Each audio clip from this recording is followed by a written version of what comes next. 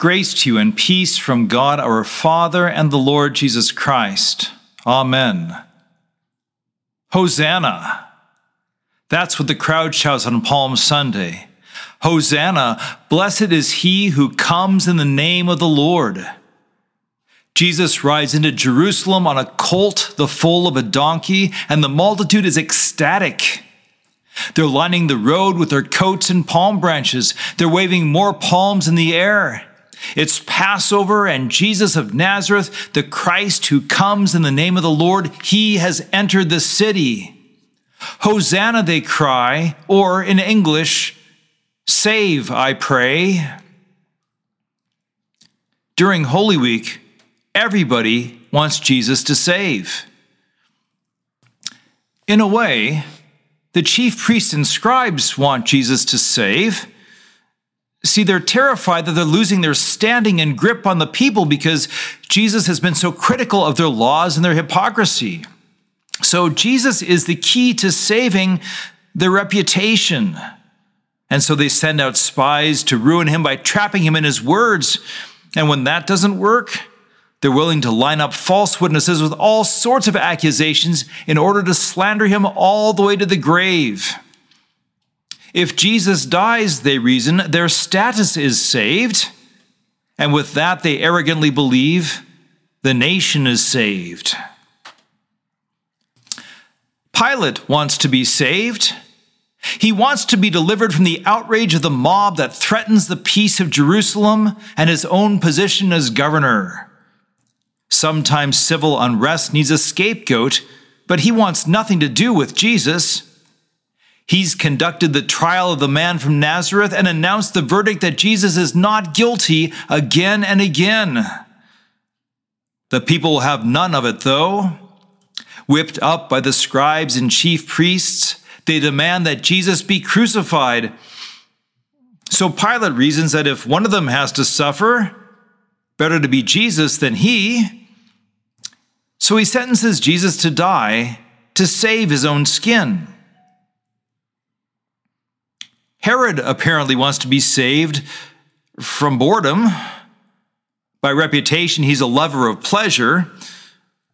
When Pilate unloads Jesus onto him in the hopes of avoiding a decision, Herod hopes that the bound and bloodied man will perform some sign or do some wonder, which would be a nice break from the tedious accusations that the chief priests and scribes keep bringing up.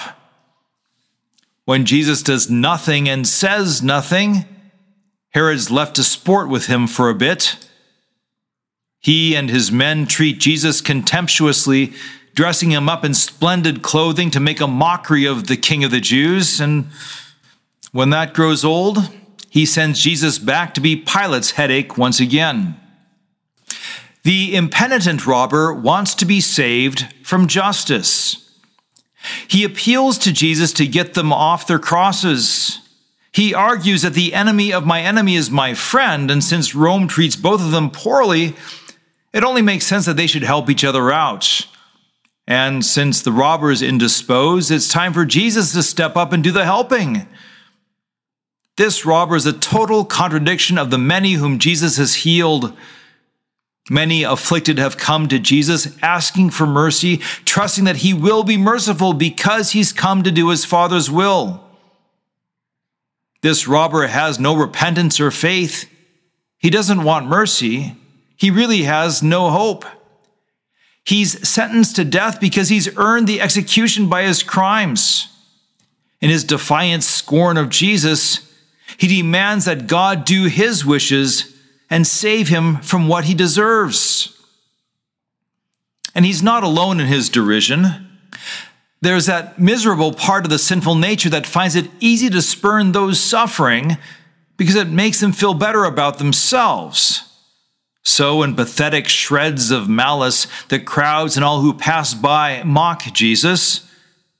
On Palm Sunday, they cried out, "Save us." Now they cry out, "Save yourself." But it's only in scorn because they know that it's not going to happen. So you can make the argument that everybody wants Jesus to save. The problem is that they've seized for themselves the place of God. They want to decide what they need to be saved from, and then they want Jesus to do their bidding. However, they want to hold on to their sin, and Jesus is only good for saving if sin is the thing to be saved from. Beware. By means of his holy law, Jesus will point out plenty of sin and hypocrisy in your life. You will want him to serve your own ends and support your opinions, worldviews, and philosophies. Like the chief priests and scribes, you'll be tempted to believe that things will go much better if Jesus saves you by protecting your sin and doing things your way.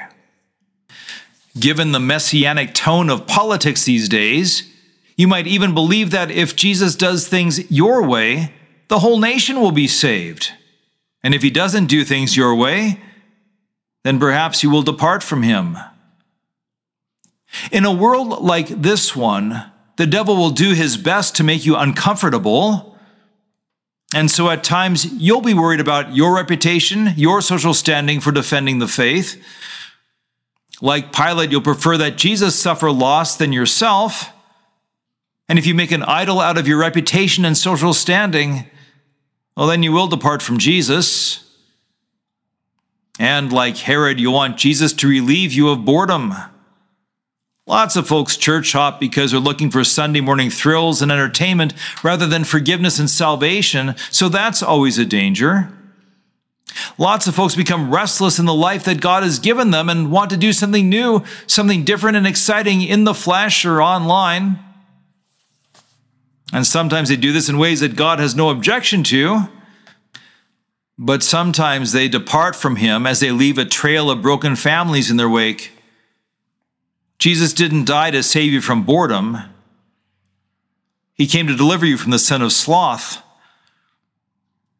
So, to sum it up, whether today is your confirmation day or you've been confessing the faith in the pew for decades, if you're looking for Jesus to save your sins so that you can keep them, you're going to find him a failure as a savior. Every day, in a myriad of ways, that will be the evil one's temptation. But if you're looking for Jesus to save you from your sin, then behold the one on the cross in the middle. He could save himself. He could come down from the cross, but he doesn't. And that's for your salvation. Though you be like Pilate and selfishly think that it's better for Jesus to suffer than you, in his compassion, Jesus agrees, and he does exactly that. Though you be like the impenitent robber and think that it is best that Jesus save you from what you deserve, Jesus again agrees, and he takes your place. And where the centurion declares him an innocent man, Jesus disagrees as long as he's on the cross.